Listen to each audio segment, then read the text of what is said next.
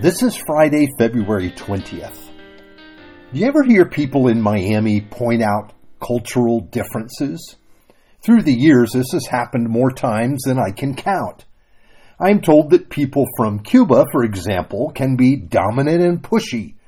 People from Argentina have a lot of cultural pride. People from Brazil almost always run late, and they love to touch people that they are speaking with. There are so many other characterizations. Likely you've heard comments like this as much as I have. Now, when we look at cultures through the lens of the gospel, we say two major things. First, every culture has sins to confess. Every people group has lived with sin.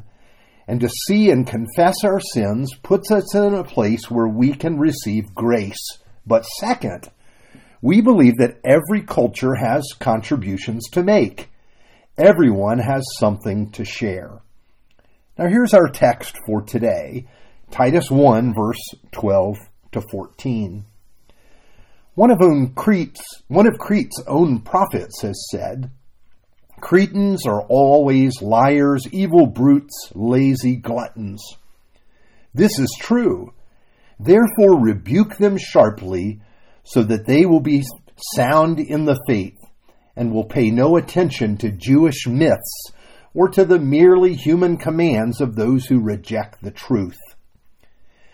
Now, as Paul is giving Titus instruction for establishing the church in Crete, he pushes Titus to face the cultural challenges. What will Titus be up against doing ministry there? How can the new elders face those challenges? Notice that Paul does not confess the sins for the people of Crete. He quotes one of their own prophets. This is what they see in themselves. By the way, the nature of Cretans was known across the empire, so this isn't news to Titus.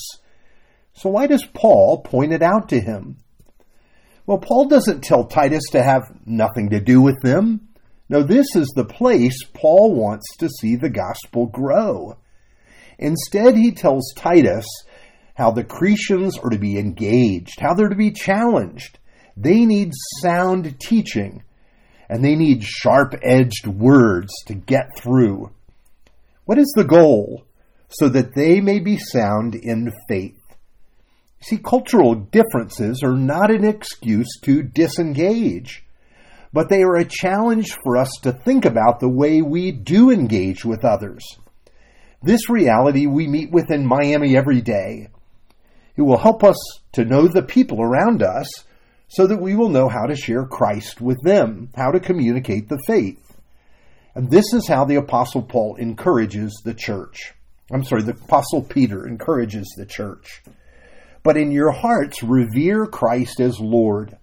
Always be prepared to give an answer to everyone who asks you to give the reason for the hope that you have. But do this with gentleness and respect. That's 1 Peter 3:15. He said, be ready to speak to people and to share the gospel, but to do so by respecting the people you're speaking with. People will want to know about the hope that you have, so be prepared to tell them. Now, for the elders, Paul tells them to face hard hearts in a way that you will be able to get through to them. In other words, we must learn to shape the message based on what people need to hear for the message of grace to get through. Now, of course, this sounds a lot easier than it is. We've got to know who we're speaking with. We must be willing to listen to discover where people are and how they will hear the gospel. In the case of the Cretans, the message needed force and clarity. Cretans needed to be soundly challenged and confronted with the truth of their condition.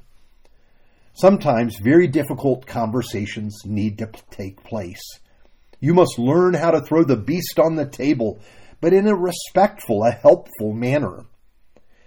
Now, having served as a leader for decades, I know how easy it can be to avoid painful conversations. We want to be nice, but sometimes that falls short of being loving. Being loving requires so much more of us. Certainly our leaders should be prepared to do that, as difficult as it may be. You can certainly pray for your leaders in this. We learned that it is in the honest yet painful conversations that grace, that the love of God has the best chance of breaking through to the heart. Let's pray. Lord God, you have created our world with your word. Teach us how to use words to speak the truth in love. Give us your love in Christ that will press us to share the truth. Remind us of our need for you at every turn. In the name of Jesus, we pray. Amen.